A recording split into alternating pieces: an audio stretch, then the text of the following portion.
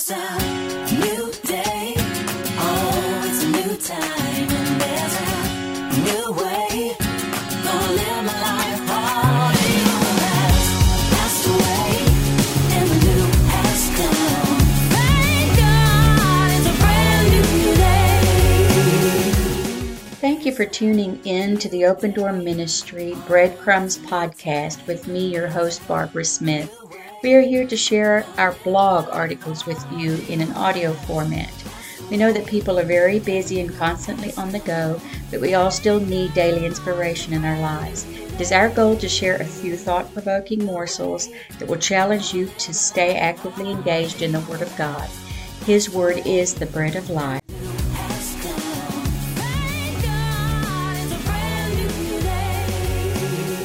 Cutting the Apron Strings by Barbara Smith. When we hear the word apron, we think of grandmother, mother, cleaning, housewife, cozy kitchen, and apple pie. In the 1920s, this was the exact picture that you would see, with the apron being a symbol of good old-fashioned hospitality and the icon for the domestic princesses. However, they have served a plethora of purposes before and since that time. The word apron originates from the French word "naperon" in medieval times. Many styles of aprons were made in varying forms, colors, and materials as overgarments that protected one's clothes when doing tasks where you would get soiled. Cooking was only one of those tasks.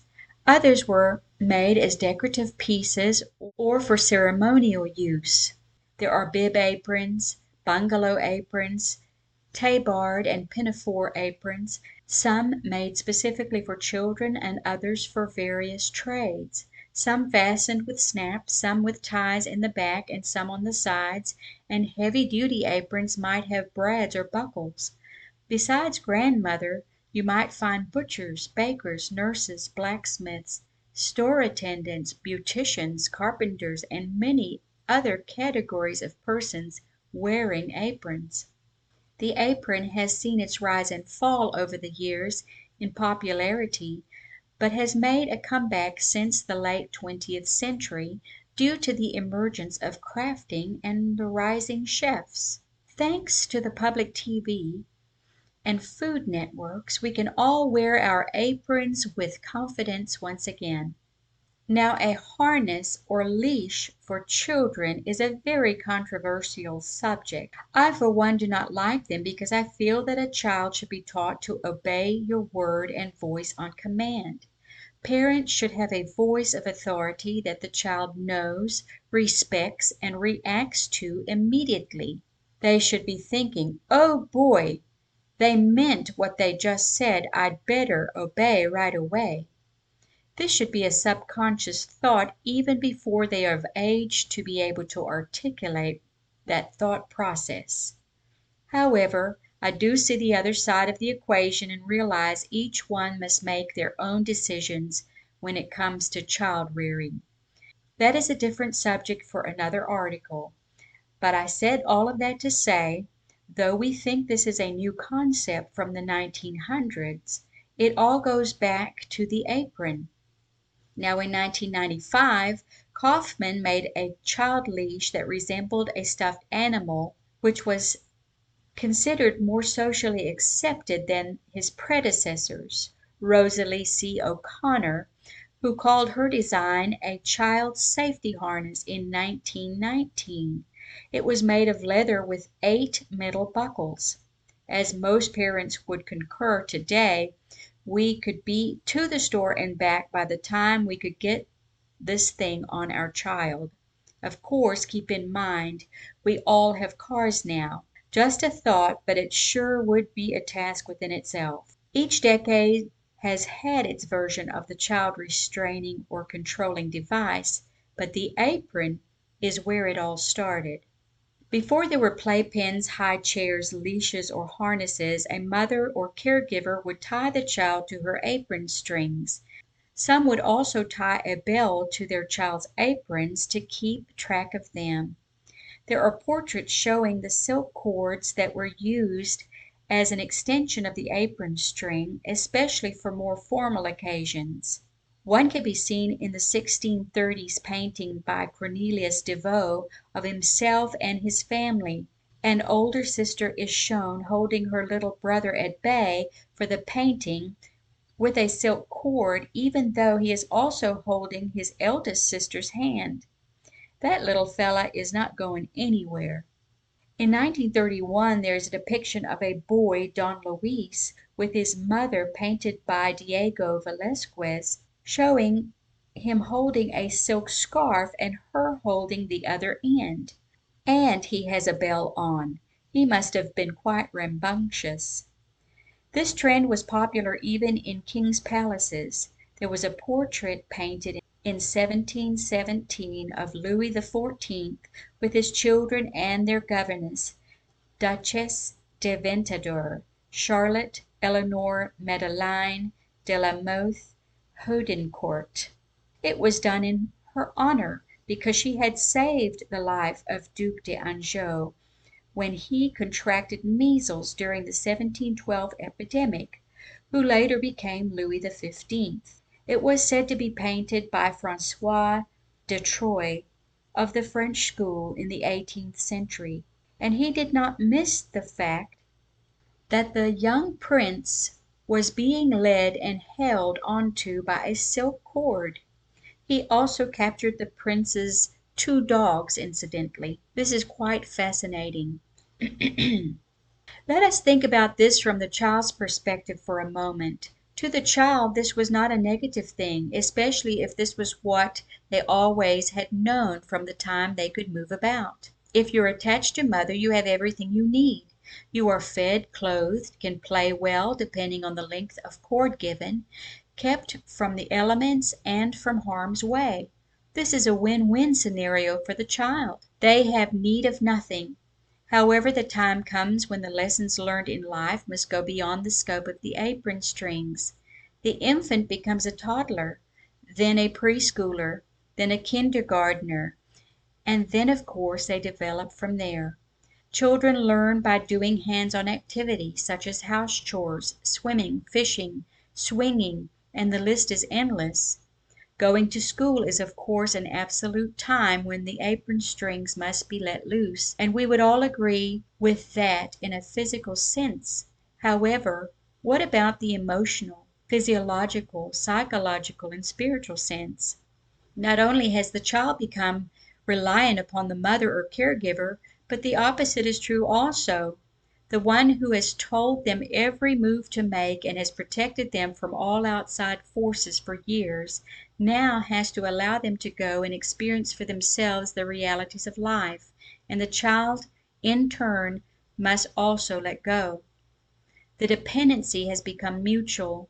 The child must go on and do well, however the mother often questions what her purpose going forward will be. No one said it would be easy, but if it doesn't happen timely, a retardation of maturity and relationship begins to take place. The symbolism of the apron over the years has been one of cleanliness, purity of mind and thought, labor and servitude.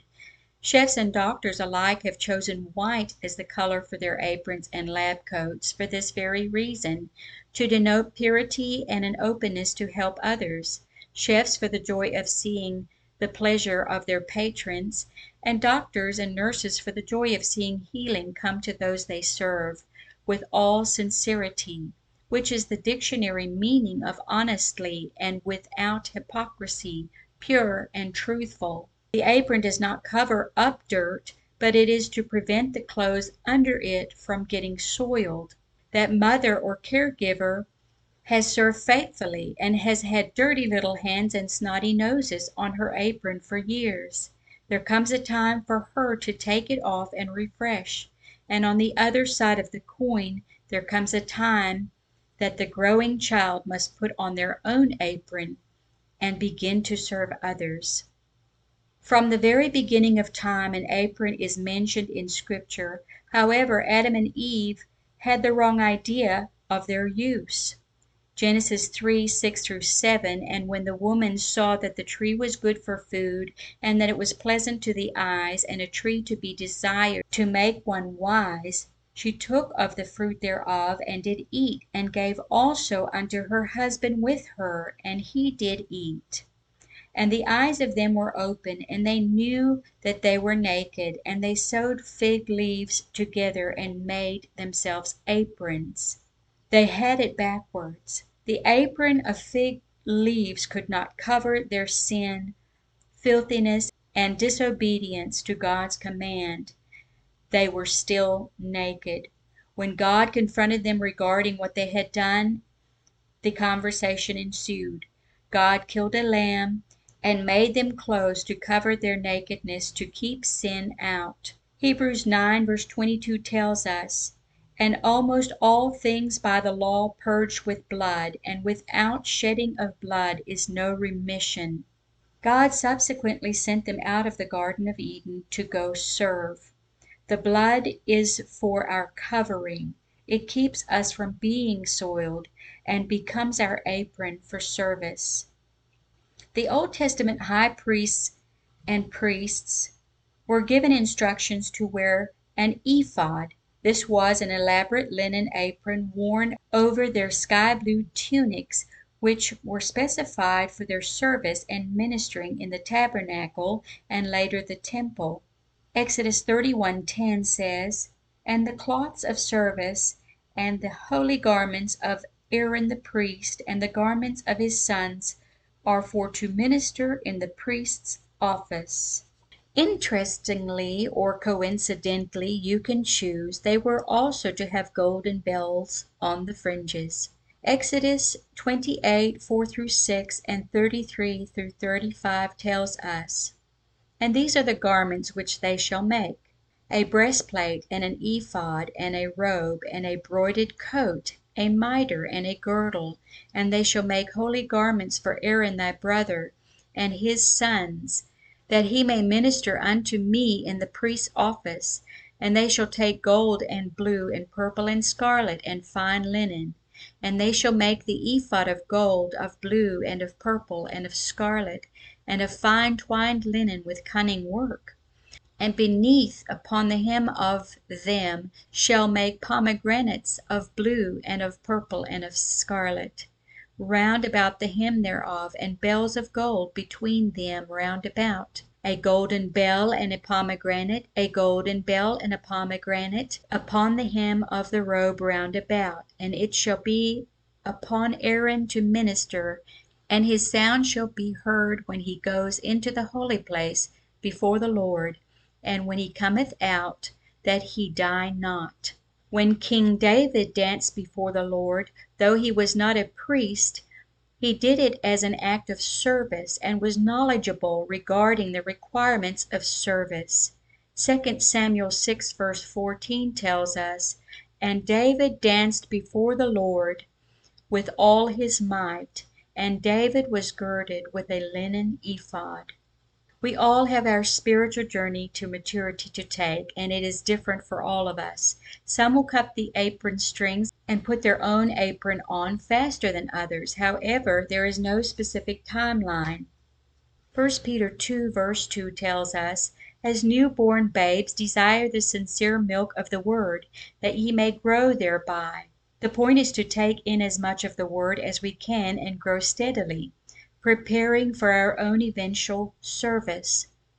Paul continues to admonish in 2 Peter 3:18, but grow in grace and in the knowledge of our Lord and Savior Jesus Christ. To him be glory both now and forever. Amen. Hebrews 5:13 and 14 show us the gradual process.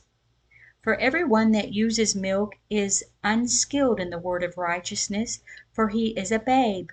But strong meat belongs to them that are of full age, even those who by reason of use have their senses exercised to discern both good and evil.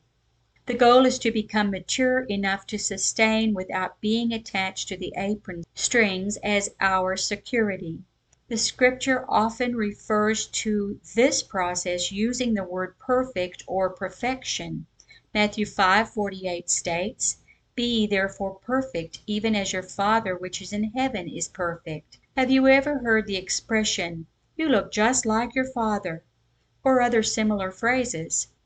As we are genetically like our biological parents, when we are born again, we begin to mature and become like our Heavenly Father. We are assisted in our maturing process by spiritual parents so that we can grow up in the faith. Ephesians 4:11 through 14 says, "And he gave some apostles, and some prophets, and some evangelists, and some pastors and teachers, for the perfecting of the saints, for the work of the ministry, for the edifying of the body of Christ, till we all come in the unity of the faith and of the knowledge of the Son of God, unto a perfect man, unto the measure of the stature of the fullness of Christ, that we henceforth be no more children, tossed to and fro, and carried about with every wind of doctrine, by the sleight of men, and cunning craftiness, whereby they lay in wait to deceive us." We are also given His Word that gives us a little bit of a wooden spoon treatment from time to time to facilitate our maturing process as well, so we will be able to serve. 2 Timothy 3:16 through 17 gives us this message. All scripture is given by inspiration of God and is profitable for doctrine, for reproof, for correction, for instruction in righteousness, that the man of God may be perfect, thoroughly furnished unto all good works. Hebrews 13:21 says, "Make you perfect in every work to do his will, working in you that which is well pleasing in his sight, through Jesus Christ, to whom glory be forever and ever. Amen." We know that Mom, aka the church, will always be there for us, but we must go from reliance to service by cutting the proverbial apron strings. There are some things we will have to learn on our own, and the apron string will not be long enough. We must let go. 2 Timothy 2:15 says, "Study to show thyself approved unto God, a workman that needs not to be ashamed, rightly dividing the word of truth." You cannot share the word effectively until you know and understand it for yourself. Moms and dads, ministers and churches, let your children go out and serve. Will it be easy? No, not for the parents or the children. Will they make mistakes? Yes, but it is part of the process. 1 Peter 5:10 tells us, "But the God of grace, who hath called us unto his eternal glory by Christ Jesus, after that ye have suffered a while, make you perfect, stablished, strengthened, and settle you." Once you go through your own struggles, trials, and learning experiences, you will be ready to put on your own apron of service. It may be elaborately ornate, sparkly, shiny, or rough and tough leather, or just plain white. This is up to the designer, the Lord. We entrust this into His hands because He knows what will be the best to accommodate the service for which He has called us unto. It is time for you to cut the apron strings. It's a new day. Oh, it's a new time. And there's a new way. Thanks for joining us today. We trust you have been nourished and blessed. Always remember the Lord is faithful and His mercies are new every morning. Until next time, God bless.